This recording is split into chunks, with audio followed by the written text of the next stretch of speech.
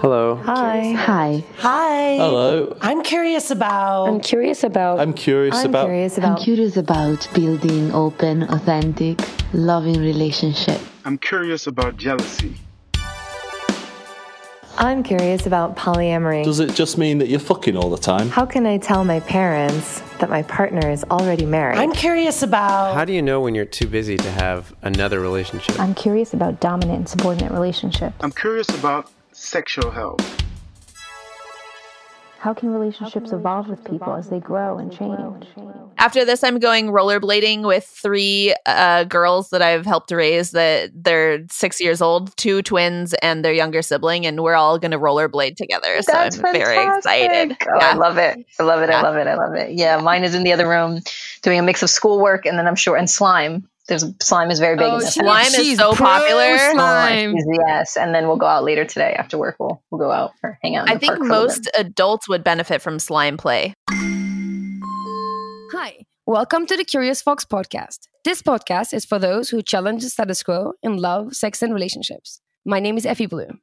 And I'm Jacqueline Misla. And in this episode, we're talking with the dynamic and insightful Jessie Fresh about how to develop a language and deeper understanding for our sexual pleasure. Jessie's a certified sex and relationship coach who helps women and couples create deep, intimate connections so that they can experience mind-blowing sexual pleasure that they so deeply crave. Using a unique technique to help her clients understand their deep sexual desires, she coaches them to experience intimacy and closeness where there are no limits on time, space, and love. She provides tools, techniques, and skills that lead to sexual empowerment, which ultimately manifests into confidence in all areas of her client's life. And like the Curious Fox team, Jessie's on a mission to end the unnecessary suffering that too many people endure because of the shame and guilt that they feel about sex. We are so happy to be speaking to her today. Hi, Jessie. Hello. Oh my gosh. I could listen to both of you talk for a long time. Thank you for being here. We love talking about pleasure. Thank you. Yeah. It's one of my favorite pastimes. Yeah. Particularly now. I mean, we started this conversation before the podcast talking about the civil unrest that is happening, the emotional unrest that is happening, all of the things that are happening just in this kind of global moment, and how there can be some escape in really looking at joy and finding moments of pleasure and digging into who we are and exploring that. And so Effie and I constantly try to do that in our work and with our clients. And I'm really excited to learn from you some more techniques and tools around how to lean into and understand my pleasure. Yeah. And before we get there, I'm really curious, Jessie, how did you get into this business? Yeah. Well, I looked up one day how to female ejaculate. And that was on YouTube, I think 10 years ago, right as YouTube was starting. And I found a mentor. And it was the first time that I had ever found information about pleasure that was positive. And I actually fell into that person's YouTube hole for like a good 5 hours and then told every single person I knew.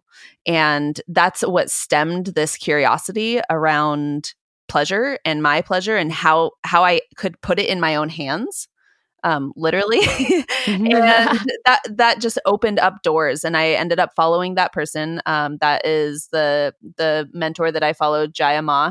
Who is a somatic sexologist that I've followed for many years. And after she had found the erotic blueprints, at that point, I was in the first functioning, healthy relationship of my adult life. I had a history of being highly codependent and picking the total hunks that treated me like shit.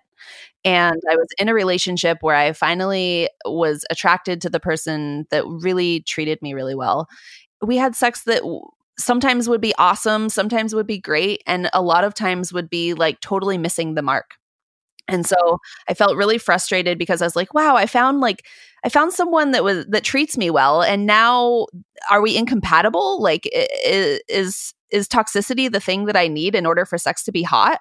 And that's not something that I wanted to believe in. And so that's when I leaned into this information even more of like, okay, if we're not matching up and if we love each other greatly, then how do we find each other's match in terms of speaking about it? Because we ran into so many bumps of me feeling really rejected, both of us feeling rejected, then anger showing up, frustration, anything that intended to be a hot, sexy night that ended up in me like having my fists clenched in bed was a total fail in my mind.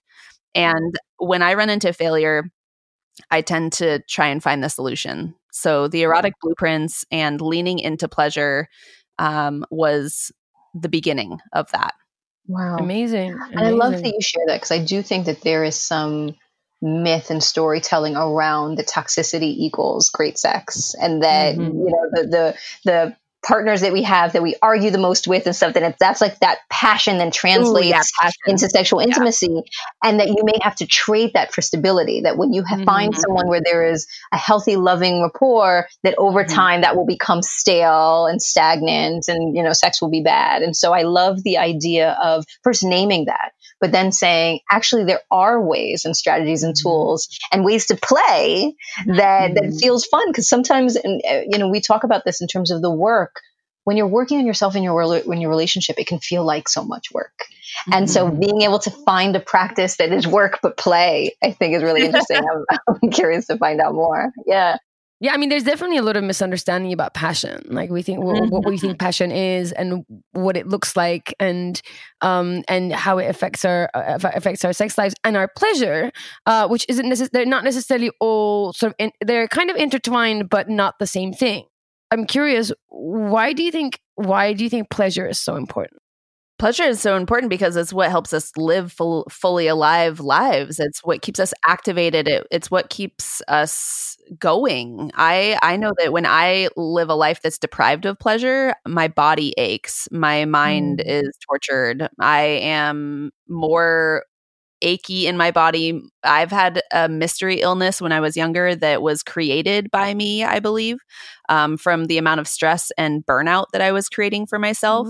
And so that's the direct exposure that I've had to, like, okay, if you don't prioritize rest, happiness, balance in your life, then you're compromising your health, your stability, and your wellness. That's like the deeper end of it. Sure. I think to an extent that pleasure, now we're talking about this, is making me, I'm realizing that there's definitely a school of thought that stigmatizes pleasure as well. And I don't mean just sexual pleasure, but just pleasure in life, that it is somehow indulgence, and it's somehow excess. It's sometimes extra, and it's selfish, and it's, particularly female pleasure. Right. Exactly. And if you're seeking your pleasure, you're a hedonist, and there's something wrong about that. Rather than kind of what I'm hearing you say is, it's like, no, it's your life force. Every cell in your body is wired for pleasure, and we deny that often. Yeah. I like the term healthy hedonism.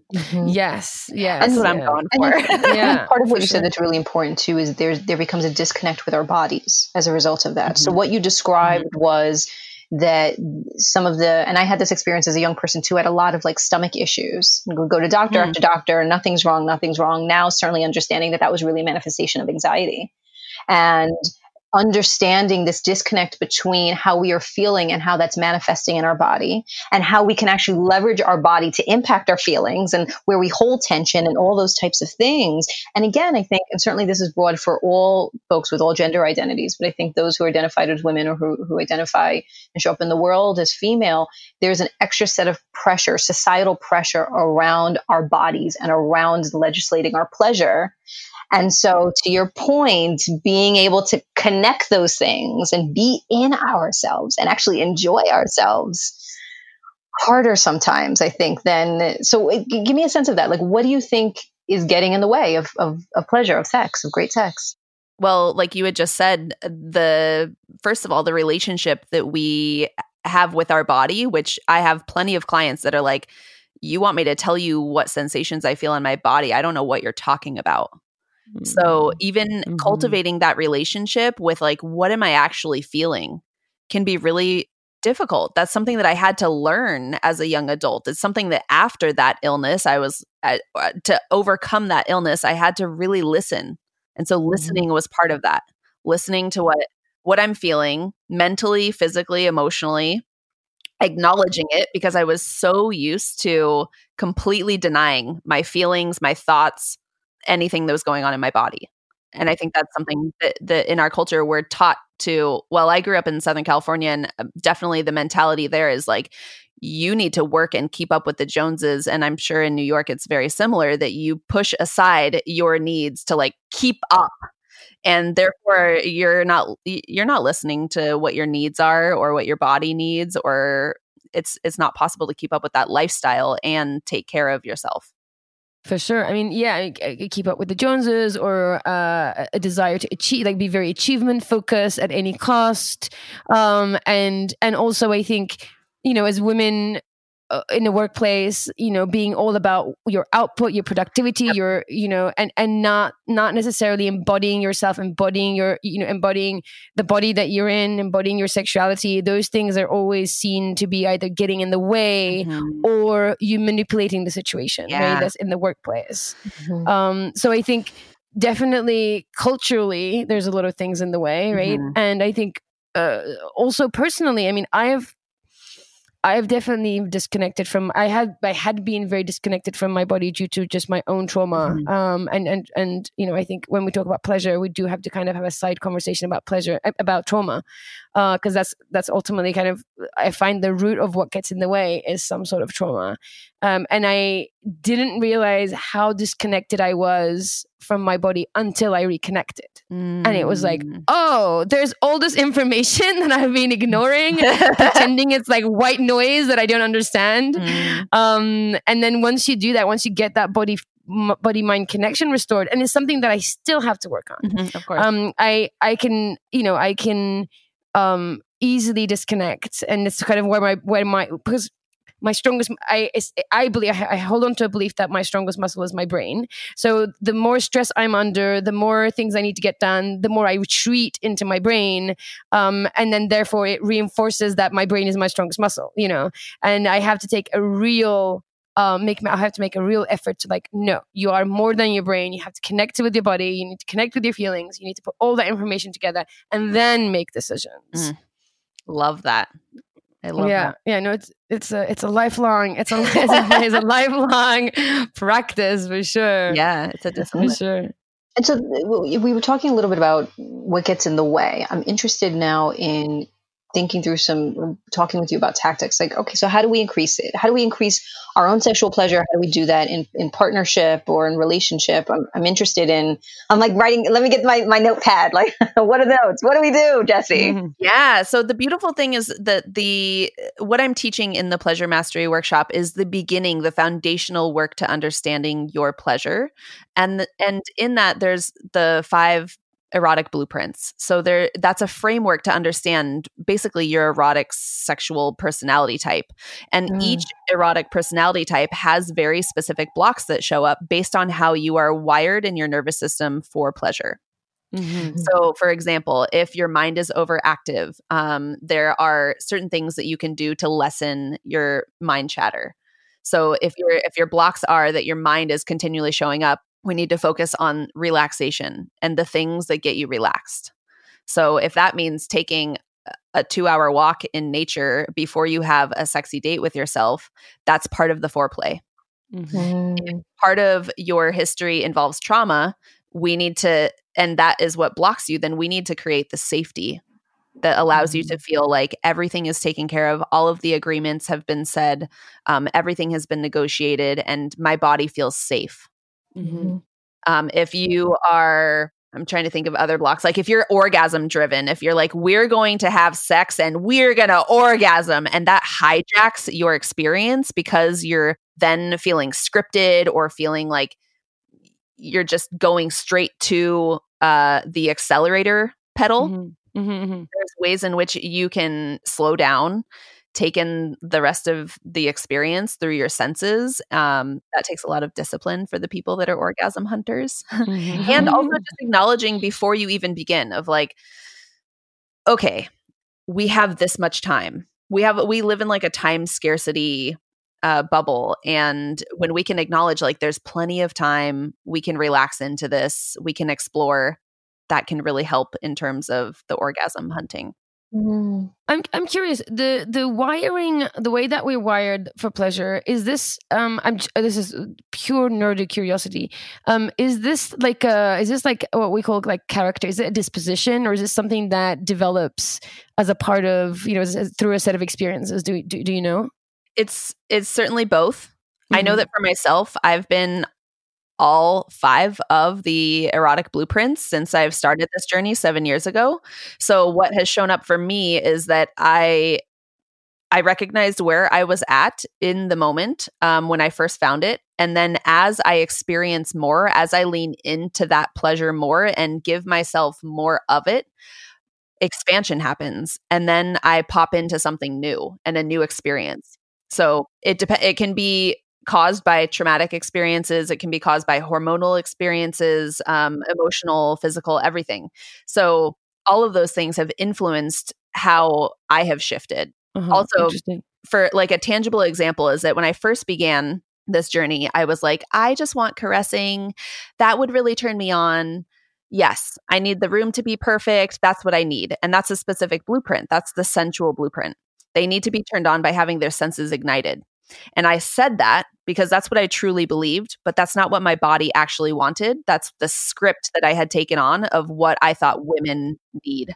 So I would ask my partner, like, give me that. That's what I need. Then I'll be turned on. And they're like, I'm giving you that and you're not getting turned on. You're actually getting like incredibly picky. You are like completely clenching in your body. You're not listening to your body.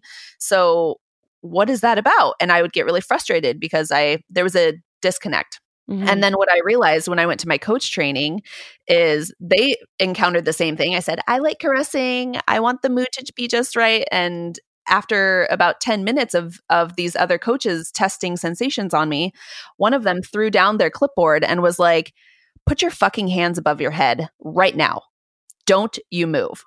And my whole body had a very different experience. It lit up. I was giddy. I was squirmy. I was so excited. It was like, I don't know, like the first day of Christmas kind of feeling, but like that amount of excitement of just like joy. And that's when I realized, oh, I had been scripted in what I thought I needed. And now I'm exposed to like psychological kink and that's what turns me on. Okay. And then leaning into that and seeing what shows up from there. And that has just morphed and morphed and morphed, which is really beautiful because you can then have some kind of influence in your erotic expansion. For sure. That's interesting because when we talk about this, when we have a workshop coming up and we knew that we were going to host you on the podcast. So it becomes like the topic of conversation around the team. And also just because I talk about my work all the time for pleasure and maybe annoyance of all my friends. This is kind of all I talk about. But so it was like people were just like, oh, what is this thing? Like, what is this? Blueprint, the erotic blueprints. And I've been shorthanding it by saying, everybody knows about the love languages. It's essentially the love languages, but for your erotic expression. And it's just finding out how it manifests and how it can be how it could be received and shown and shared. And just the thing that I always say about love languages to people as well, that it is that you can be multilingual. People are always like, I'm this. I'm like, great. And you can be other things too. You can either tap into that frequency or you can learn, and you can grow into, and ideally you get to a place where you can receive and show love in all the frequencies all the time in all the ways. I'm hearing a similar thing about the blueprints. So you were saying like you can start from that and you can explore and you can grow and you can learn and you can expose yourself and you can find yourself sort of flowing through all 5, right? There's 5 of them. Yeah, one of them is all 5. And that's like the epic holy grail is the shapeshifter, where that is your multilingual. You can then speak every single blueprint. You can receive every blueprint and you want to explore it all. You want the variety, creativity. Yeah, you are the awesome person at the orgy because you can recognize everyone's needs and fulfill those, and you're able to play for hours. Yeah. And I not to scare anyone. No, I was not at all. I was Jackie, did you do the quiz? Because Shapeshifter is what I got. I was just going to say, one of the things that we will definitely include in the show notes is the quiz so that people can find out. And then certainly if they want to know more, and we'll tell you more at the end, but Jessie will be joining us on June 10th, Wednesday, June 10th, so that we can explore this some further. But I wanted to touch base because in our last episode, we had a conversation with Angie Gunn around attachment styles. And similarly, we had the dialogue around that it's not your Myers-Briggs, it's not your star sign, that we can show up differently depending on our level of growth, depending on which partner we're with, again, this sounds really similar. And so I'm interested if that's been your experience with folks who have multiple partners, that they may show up with one particular blueprint type with one partner and show up in another dynamic with another partner. And so I'm interested in your observation there with yourself or with your clients. Mm-hmm. It depends. Like there's some people that are very fixed where they feel like, no, I am this way and this is how I am regardless of what partner I'm with. But in my experience, I see the relationship phase that you're in. Like if you're in the honeymoon phase, all of your anticipation and longing and waiting is going to be bubbling, and therefore that might be fulfilling one of your blueprints. Like in new relationships, I'm really great at having the like strip me of my clothes and let's immediately get down to it, because there's all of that is fulfilled in terms of what I need of the anticipation. But once that phase has gone on, once the honeymoon phase is gone, that's when I still need connection, anticipation, the longing and waiting, and creating that when you have that at your fingertips is more difficult. It's more mysterious because once that's gone, you're like, oh, but I lost the excitement. Mm-hmm. So that can be interesting in relationship phasing. And I think that, of course, everyone's chemistry brings out others' chemistry. So having partners with different blueprints can draw out what's longing to come out for you as well. Can we dive into that a little bit? I'm interested in two things that you mentioned there. One is kind of an energetic or maybe stylistic mismatch. Mm-hmm. And that I think could exist either in the story that you described with yourself and your partner around that there was a mismatch, or just circumstantial. I know my partner and I the other day, I was like, let's be warm and cozy. And they were like, let's just do the damn thing. And like the energy, like we kept trying to slow down, speed up, and like we couldn't figure out like how to get on the same frequency. So I think that can happen. So I'm interested in talking about how to regulate the mismatch. And also to your point around relationship phases. It is a very sad and mournful day for me when new relationship energy ends. Like I'm in my, that's my Christmas morning every day, is to have that level. And every partner I'm with is like, it's going to go away. Like, this has it. And I'm like, no, I'm holding on as long as it's possible. But when that phase ends and when that kind of energy and that excitement, all those chemicals go away, and how do we spice that up? So those are two things I'm interested in exploring with you, kind of the mismatch, and then how do we potentially spice things up? And I'm using air quotes when we've moved out of the beginning honeymoon period, new relationship energy phase. I'm a strong believer that in NRE, and when someone tells me when I'm in a honeymoon phase and they're like, oh, you're just in a phase, I'm like, fuck off, because I want to live in it forever. Like, don't ruin my bubble. And if this is the only like Pfizer drug that I'm willing to back, is like if they give us a pill for NRE, because new relationship energy is something that I think is I'm right behind you, Jessie. Mm-hmm. Yeah, it's what makes life worth living in my mind, in relationship. So let's bottle it. Let's bottle it and let's bottle it and give it out for free. Tell me how. It's just like a little bit of serotonin, a little bit of dopamine, a lot of oxytocin, a lot of adrenaline, all of those things put together and just put it into a cocktail. Yes. Or a tincture, whatever. We can make a homeopathy NRE. Okay, so when there's mismatched desire, the great thing about the erotic blueprints is that first we practice showing up for ourselves. And by showing up for ourselves in our own needs and desires, it helps us build that resilience and become more fed. So if you're if you were to look at like a resource spectrum of your sexuality, the way that I look at it is that when you're fed, you're like in a neutral place, kind of like when you're like, I think of this as being hangry.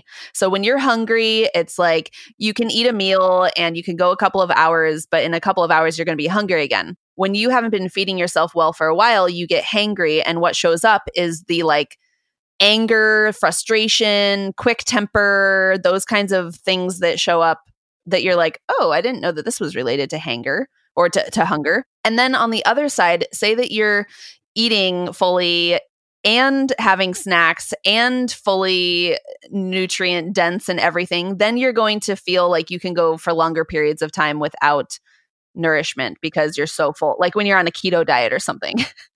So I tried to look at sexual fulfillment in that way.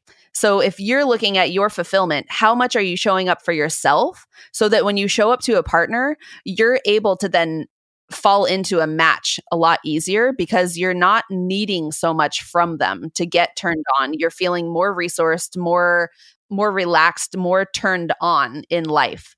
So I guess that's the turn on spectrum. If I could reverse what I said, the turn on spectrum is like, how much are you doing to support your turn on in your life?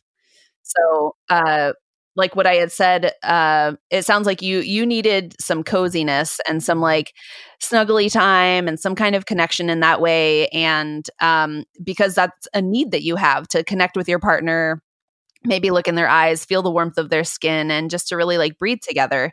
And that's a need that you have. And your partner is voicing another need of like, okay, I feel connected very quickly. Like, let's get this on and connect in a different way. And for them, that's a different kind of blueprint. That's the sexual blueprint where when they're like, let's get into like the genital touching and the body touching. And that's their need, is that they want to feel really validated by exploring the body and having their genitals explored and having that be their like, it's their water, food, nourishment on a basic level.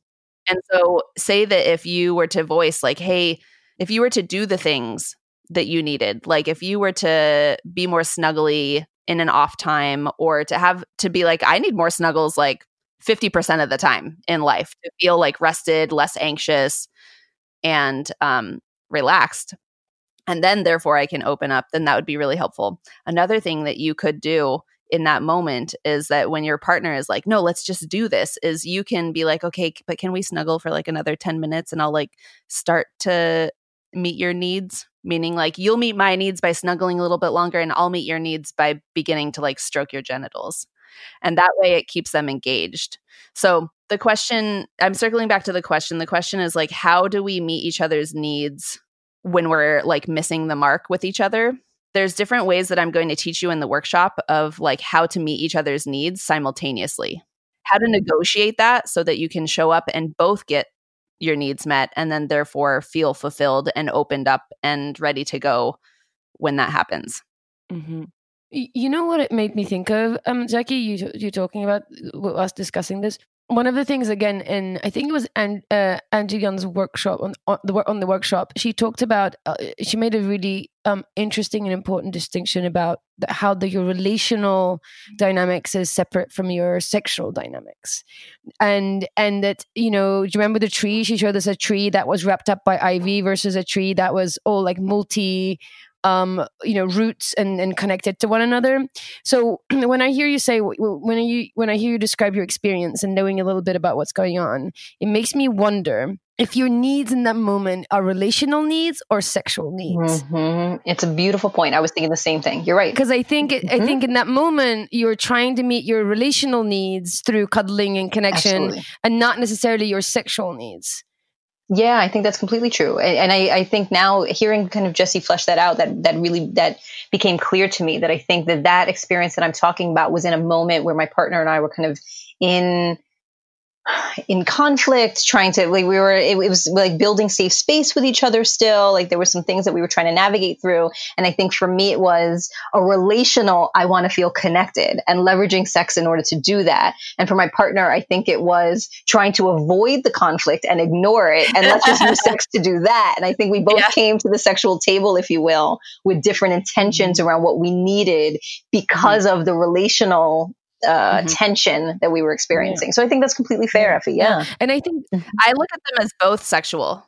I look at that, like, even if you need snuggling and connection in a relational way, that's what's going to open the door for you to feel sexual and to feel relaxed. Your partner might be that blueprint that they need to get off in order to feel relaxed. So you're both trying to feel the connection and the relaxation, but one is driven in a very different way. That's interesting. That's really interesting. It's like you need relaxation as foreplay. They need relaxation as like post-orgasm. Sure. But that's such a great point. Love that relational part.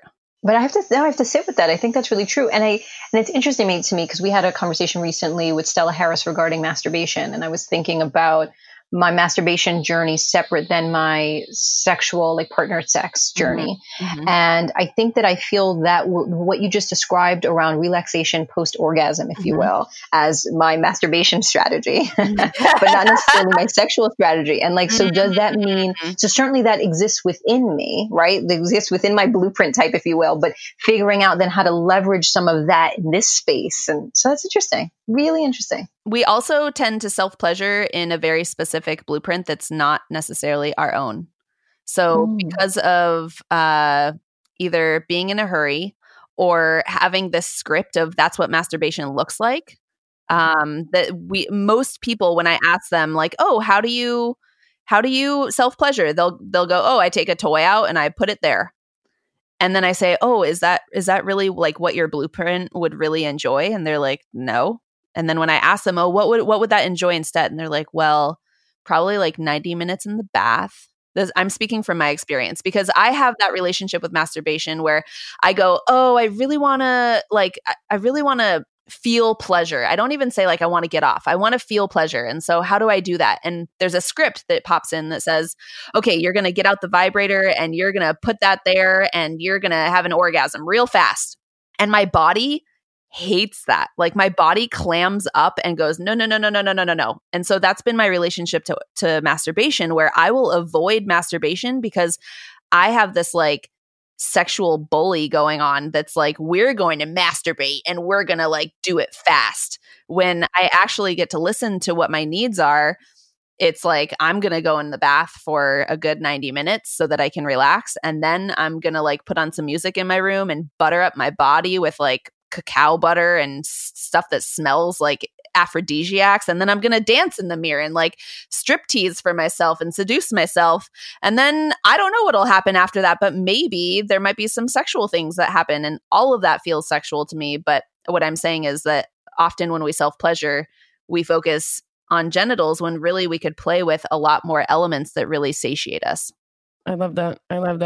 The other part, again, I just want to keep going down this path about what I love about what's coming up for me around the blueprint, the erotic blueprint, that how it's actually very much anchored in your erotic experience, right? Because I think, again, going back to it all being intertwined, like your relational, your needs, your triggers, all these things are on separate tracks, and they might run parallel, but they don't run on the same track. And I think having really digging deep and understanding the erotic energy, your sexual expression, and somewhat aside from your relational dynamics, and understand like what turns me on regardless of who with, how can I turn myself on regardless of anybody else, where I am in a relationship, what kind of a relationship I'm in, with whom I'm relating. But it's just about me soaking in my erotic energy and really understanding what it is, without it getting clouded by other things. And I think one of the things that's really attracting me to this idea of the erotic blueprint. Yes. Yeah, it gives you all that agency to have the awareness while you are with a bunch of people in the orgy, or while you're by yourself, or while you're with a partner. You get to check in really quickly and go, oh, what are my needs right now? Oh, okay, this, and this. And whether that's influenced by someone else or not, that gets to be the play. The play is when you get to recognize your needs and play with others and see what shows up and be able to communicate that in a way that's simple and easy and fun. Yeah. I just want to add to that. Where would you think this idea of sort of validation through sex, right? Being validated or seeking validation through sex. How does that fit into the this model of the erotic blueprint? Because it makes me think that this is why I like almost like the purity of the idea of erotic blueprint, that it is about your like erotic power source.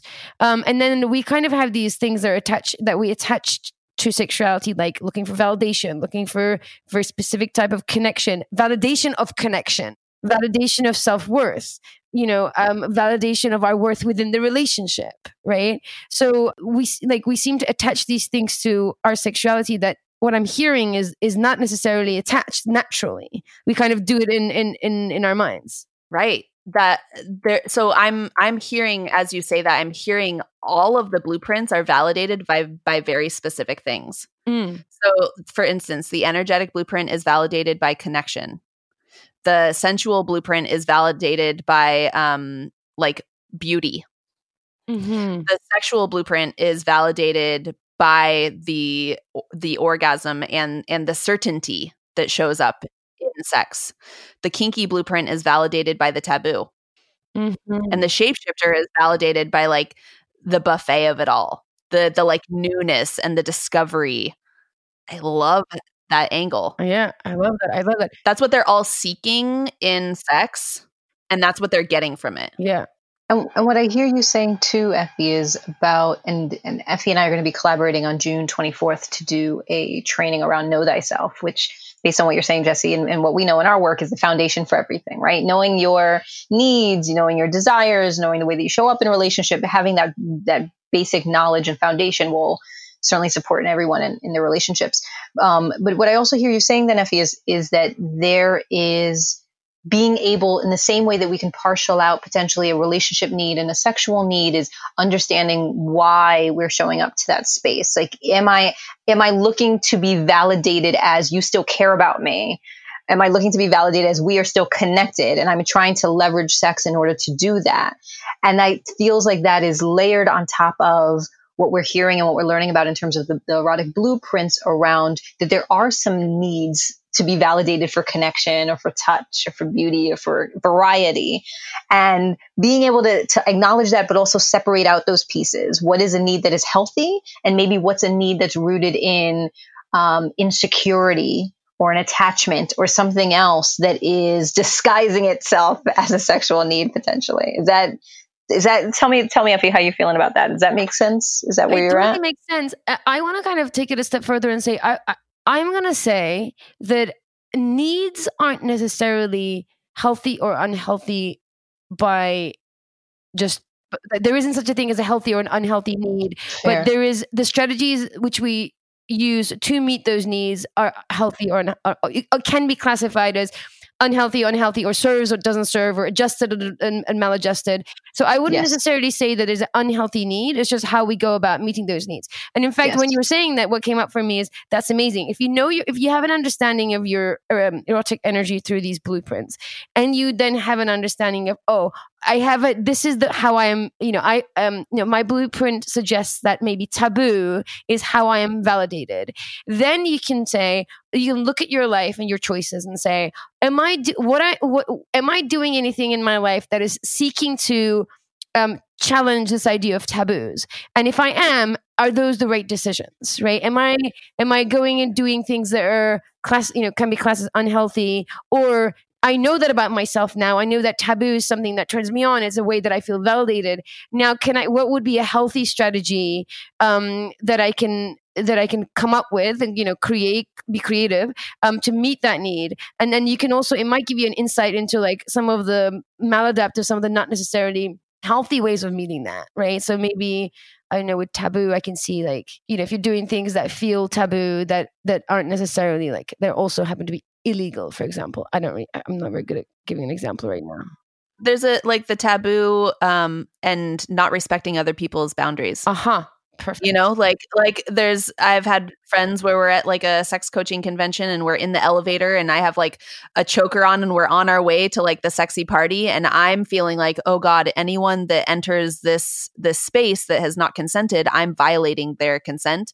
And then my friend next to me being like, who cares about other people's consent? Like, we're having a great time. And that's where I think that like the need to like experience a taboo but not checking in with everyone's, like doing it in public and the public not agreeing to you walking your person around like a dog with a collar on is a thing. Right. No, exactly. I love that. Yeah, that's exactly what I'm trying to say. Right. If you consent, we always go back to consent, making sure that everyone's consenting and that you understand what you understand these drivers and motivations that you might be unconscious to.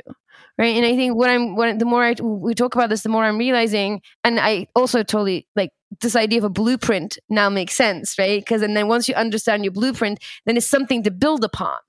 You know, it's like a map.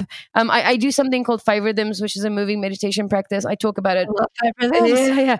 I talk about it a lot on the podcast. 5 Rhythms has what they call maps. So similar idea. It kind of breaks the 5 rhythms, then create a map and these like 5 pathways that also give you insight into, you know, what turns you on and what shuts you down. What are your blocks? What are your, you know? So it's I like anything that allows for self-reflection and not only self-reflection that I get to know myself, but also reflection that allows me to get to know other people. And I'm like, oh, I show up like this and I can see maybe this person shows up this way, and this way.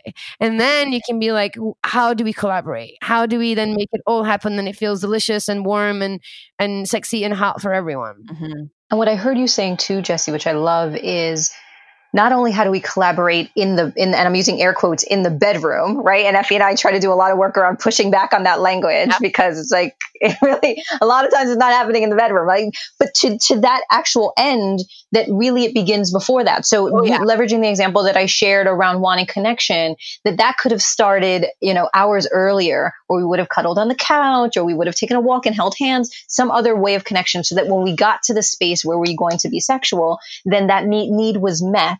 And then I could, you know, explore another level of it because I wasn't trying to meet that need in that space. Yes. And so I think that's going to be one of my takeaways from this conversation, is being thoughtful around what are the needs that need to be met to feel good in that space? And can they be met in advance of entering into that space, or as a part of it, an elongated kind of part of it, but not necessarily at the moment of taking clothes off? Right. And can they just be expressed so that your partner also knows that that's something very important to you? That's a key ingredient to you being fully turned on, fully in the moment, open to receiving and giving. When you understand each other's needs, that's when you're able to go, okay, like I can be here for a little bit longer and like meet you in that way because I know it's really important to you. If I want to have hot, juicy sex, right? I'm going to do this thing, right? I'm going to massage your back. I'm going to give you a hand massage, even because I know that's going to be the thing. Yeah, right. Effie, that part about getting your needs met in like a backwards way is what I was talking about with the toxic relationships. Is I craved like this, like, oh no, like you shouldn't be sleeping with them. They're bad for you. And that meeting a lot of my psychological kink of like, okay, well, I'll just text them and we'll see if they respond. And that intense adrenaline rush that comes from like the catch, the release, the like, this is taboo. Like, oh, now I'm going to hang out with them and we're not going to talk about having sex, but the whole time I'm going to be mentally seducing you. That all was me operating in my blueprint, not knowing what the hell I was doing, but knowing that it was super hot. And so now I work with clients that are like, yeah, I'm attracted to like people that are married, or I'm attracted to the people that are off limits, or they're seeking that taboo factor and the waiting, longing, and anticipation in a way that they're not conscious about it. So we work together to make sure that they're getting those needs met. before. Right. And the need is healthy, but the strategy is not. Right. There's a better strategy to meet that need. That makes a lot of sense. So let me go back to the question, because we started talking about what to do with the mismatch. I'm interested in, you talked about different phases of relationships. When we get past the NRE phase, which at some point the three of us are going to work together to create the potion, so that phase never has to end. I'm committed to that. Right now, until that moment comes, when that phase ends, are there strategies around how to spice more things up, or how to then create more pleasure-rooted experiences with a partner after NRE? Of course. There are so many practices. One of the practices that I really like is, which I don't mean to like take away all the spice and sizzle of this topic, but like planning time together. Prioritizing time. Prioritizing pleasure is huge, like especially for all the overachievers. Prioritizing time together is the biggest part. And then you get to add to all of that. So when you say, like, for instance, in my calendar, every Monday is a day where I am supposed to be like leaning into pleasure throughout the day. And then I have a very specific window of time, like from 6 p.m. to 9 p.m., where I'm just supposed to surrender to whatever shows up in the moment that looks like pleasure, whatever that is. If that's soaking my feet in hot water, if that's like cleaning my house so that I feel more like relaxed in my house, if that's taking a shower, it can be anything, whatever shows up. So I think adding these little bits of like having the spontaneity window in there of there's no expectations, we're just showing up. But you can also add, one of my favorite little hacks is an adventure date. So an adventure date has 3 different components to it. It has mystery, it has novelty or naughtiness, and it has obstacle. So the mystery would be like, hey, babe, I'm gonna this Monday night, like I know that we have the spontaneity window, like don't worry, I have everything covered. You just need to show up hungry and like relaxed. So if you hear that, you get to go, oh shit, I need to be relaxed. Okay, what do I need to do to be relaxed in order to show up for this? The obstacle part is like, how can you make this less how can you draw out the satisfaction and create a little bit of a challenge? So I've done that with like giving people little love letters, or for people in quarantine, if you're like, we have nowhere to go, I put a blindfold on them. And I'll say like, okay, I'm going to lead you to this room. And that obstacle creates the like, whoa, what's happening? This is fun. This is different. This is awesome. And then the newness or the naughtiness can be whatever you want to add in there. Anything that you've been like, we've wanted to try this for a long time, or you know how we've been talking about giving each other like hot oil massages for a while, or we've been wanting to try bondage. Like those are the things that you can bring into the newness. And those 3 elements are what we seek in NRE.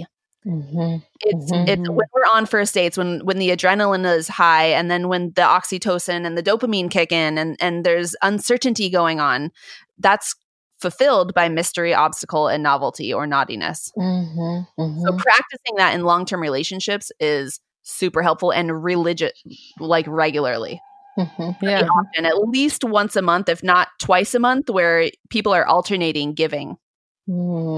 I love it. That. I'm going to try this week. I love that. I'm absolutely going to do it. I'll report back.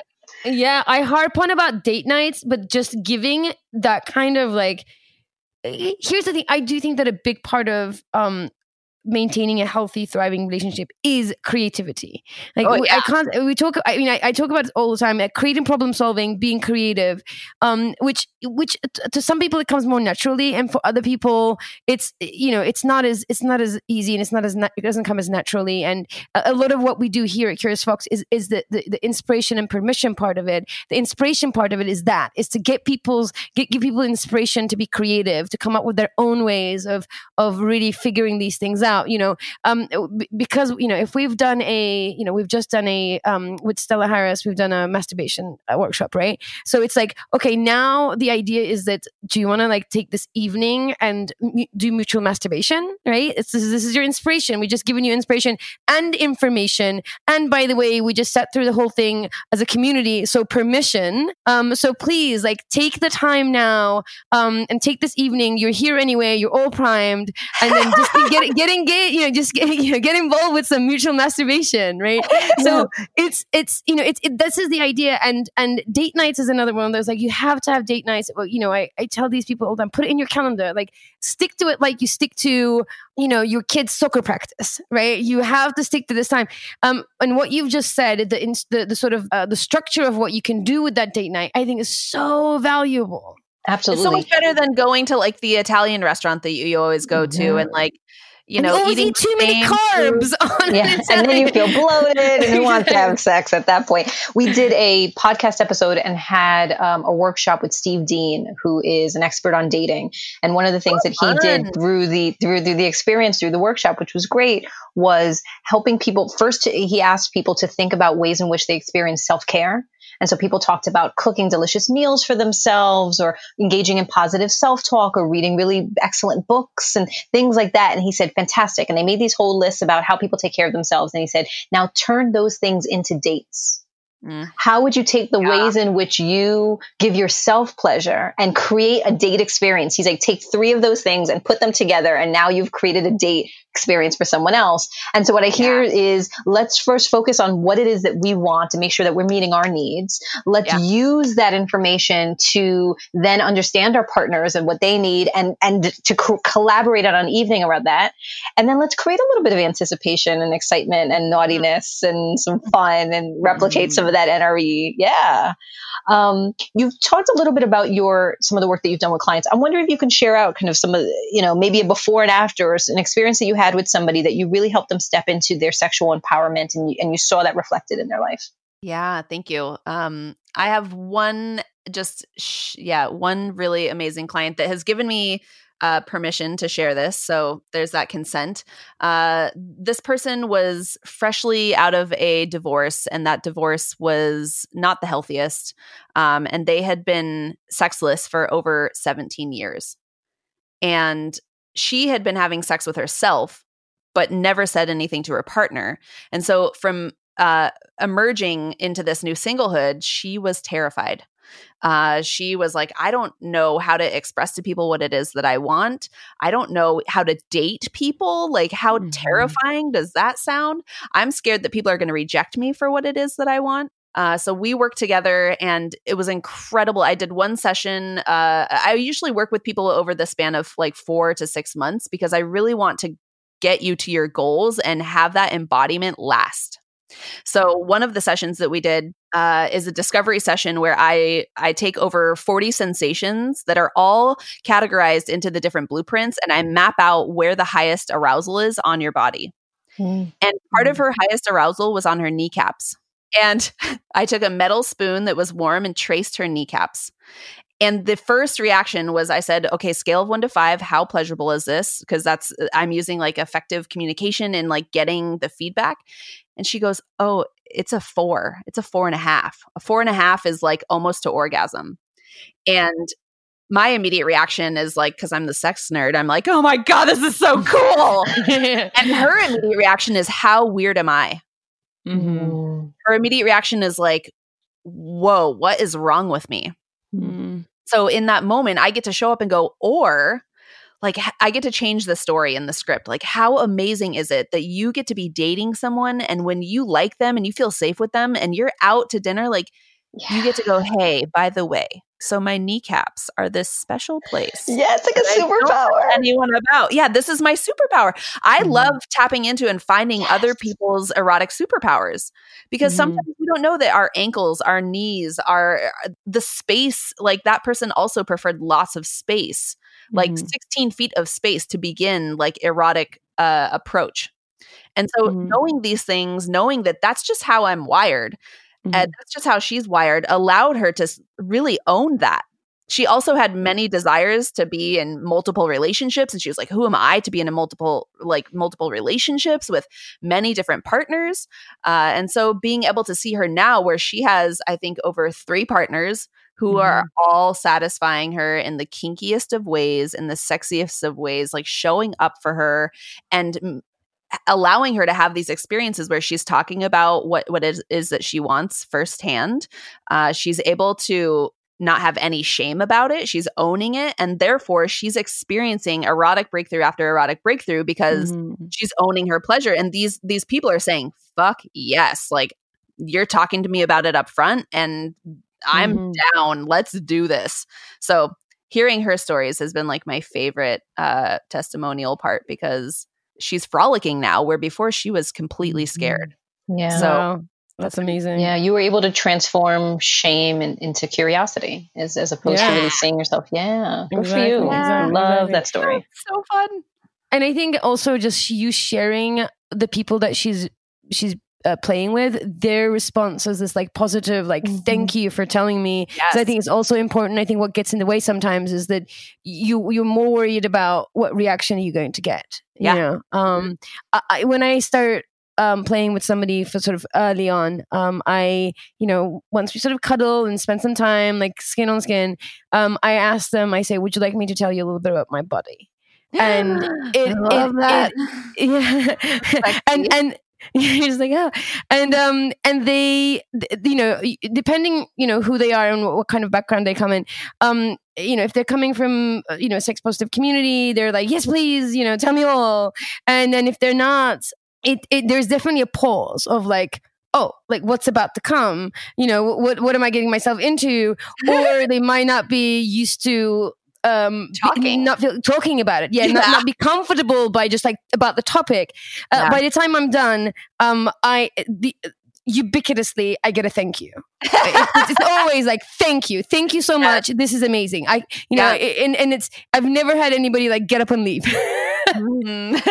You know, so if you can get that, I mean, I just, you know, personal experience, if you can get that, if you're able to explain your desire, make requests, talk about your needs, and give people tips and clues and instructions on how to meet those needs, you're there. They're happy about it. Yeah, that is the part that I hear most people reach out to me is they go, oh God, I what do I need? I have no idea. I have no idea what I want. If you were to ask someone, tell me about what your body likes, and they completely freeze up because they don't know, that's when I would just encourage you to reach out for support. There are so many people that can help you. I would love to help anyone in that position because it's just an education. It's just a discovery process. And you're not alone in that. I hear so many people that don't know how to name their desires or what it is that they like. Or you could be like me, where you're like, this is a script of what my desire is. And actually, it's just making you completely unorgasmic because you're following something that's not true. Absolutely. And we spend years and thousands of dollars learning about other subjects, learning about other people, learning about other and really spend very little time learning about ourselves. For sure. And really especially a pleasure. Yeah. Not just about us, and about spend pleasure. again years and thousands of dollars trying to seek out happiness and joy and pleasure without necessarily taking that time to do that work on ourselves. And so again, you know, on June 24th, Effie and I are going to be tapping into Know Thyself, and we're going to be doing that work with you on June 10th around the blueprint. But really, it's like the most annoying answer when people are like, well, what do we do first? And you're like, spend time with yourself and get to know yourself. You're like, no, I want to skip that part and just get to the. But it really does start there. It really does start there. Know thyself. Absolutely. Yeah. And if you want to learn more about the Erotic Blueprint and how to gain a deeper understanding into your pleasure, do join us on Wednesday, June 10th, where Jessie will be joining us at the Virtual Curiosity Salon. She'll be teaching you all about your own erotic blueprints, needs, and desires, as well as any lovers you'll encounter. Whether you're single you're single and craving satisfaction, together and feeling alone or unfed, or hot and taking it to the next level, this workshop is sure to teach you something orgasmic. Erotic blueprints may be the foundation to greater understanding, therefore greater sexual satisfaction, and eventually pleasure mastery. And there's going to be a live demo in that class where I'm taking another person, teaching you everything that I just shared, and showing you how to read their arousal in their body. So I basically get this person turned on to an orgasmic state. Oh my God. That I give you. It's super duper fun. Very juicy. Live demos. Live demos. I wish you could see Effie right now. I wish the world could see how excited. Yes, live demos. Yes. I mean, my roommate that is in quarantine with me, who is single, is like, "Fuck yes for live demos," because it's the main touch that she's getting. So it's so fun.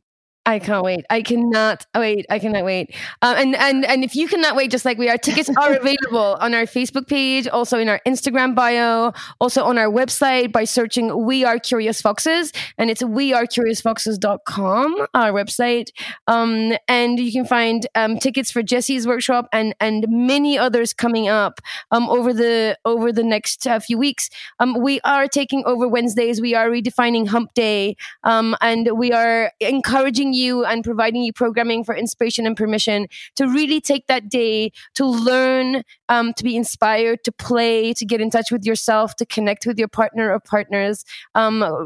Reclaim Hump Days. Come and learn with us. Come and connect with us. Come and play with us.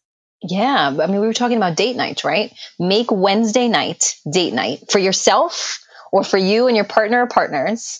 Show up on Wednesday. You know that something amazing is going to happen. We're going to have a workshop on erotic blueprints. We're going to have stuff on attachment styles. We're going to have stuff on masturbation. We're going to have stuff on knowing yourself. We're going to have something really fun and engaging and interesting that you will have implementable takeaways. You will walk away from that session. You will close your Zoom and close your computer and be able to do something different as a result of it. Mm-hmm. And so if you can join us on June 10th, be sure to get tickets. If you can't join us, or if you are listening in the future, if you are listening on June 11th to this podcast episode and are distraught because you have missed this, there is no worry, because you can find us on Patreon. And if you are a patron of ours, and anywhere from $5 to $12 a month, if you contribute and support this community, you will get access to all of the workshops that we have facilitated, both live and virtual. We have videos that are all there that are accessible to our patrons. So you can watch it if you've missed it. And you have the ability to get free tickets for yourself and for guests to future events. You can do Ask Me Anything sessions with Effie, where you get to tap into her relationship expertise, coaching skill set. And there are a lot of other goodies and exclusive events for patrons. So go on to Patreon. You can find it there at We Are Curious Foxes. You can find us on social media and Instagram and Facebook at We Are Curious Foxes. If you want to learn more about Jessie Fresh, you can visit her at her website at jessiefresh.com or follow her at Instagram at jessiefreshthecoach. We talked about Patreon. The other way in which you can support this community is by liking, reviewing, and sharing this podcast. It does make a difference. Our goal, as Effie said, is to hashtag change the noise and to really create spaces places where you can hear, where you can watch, where you can attend, where you can read, so that all of these things that have created shame, that hold us back from our deep pleasure, that we can replace those stories with stories of inspiration and possibility of what else is actually out there and lean into our curiosity. And so please like and share and review the podcast. If you have any questions that you would like us to explore or themes for the podcast, you can email us at listening@wearecuriousfoxes.com, or you can leave us a voice message and we can play your question or your story on the air and address it at 201-870-0063. And so we'll make sure to include all of this information in the show notes. And we hope that you get to join us on June 10th for more of Jessie, more of the blueprints, more pleasure, just more of more. Thank you so much, Jessie, for joining us, sharing your wisdom, sharing your thoughts. We can't wait till Wednesday. And until the next episode, stay curious, friends. Stay curious. Curious Fox Podcast is not and will never be the final word on any topic. We solely aim to encourage curiosity and provide a space for exploration through connection and story. We encourage you to listen with an open and curious mind, and we'll look forward to your feedback. Stay curious, friends. Stay curious. Stay curious. Stay curious. Stay curious. Stay curious. Stay curious.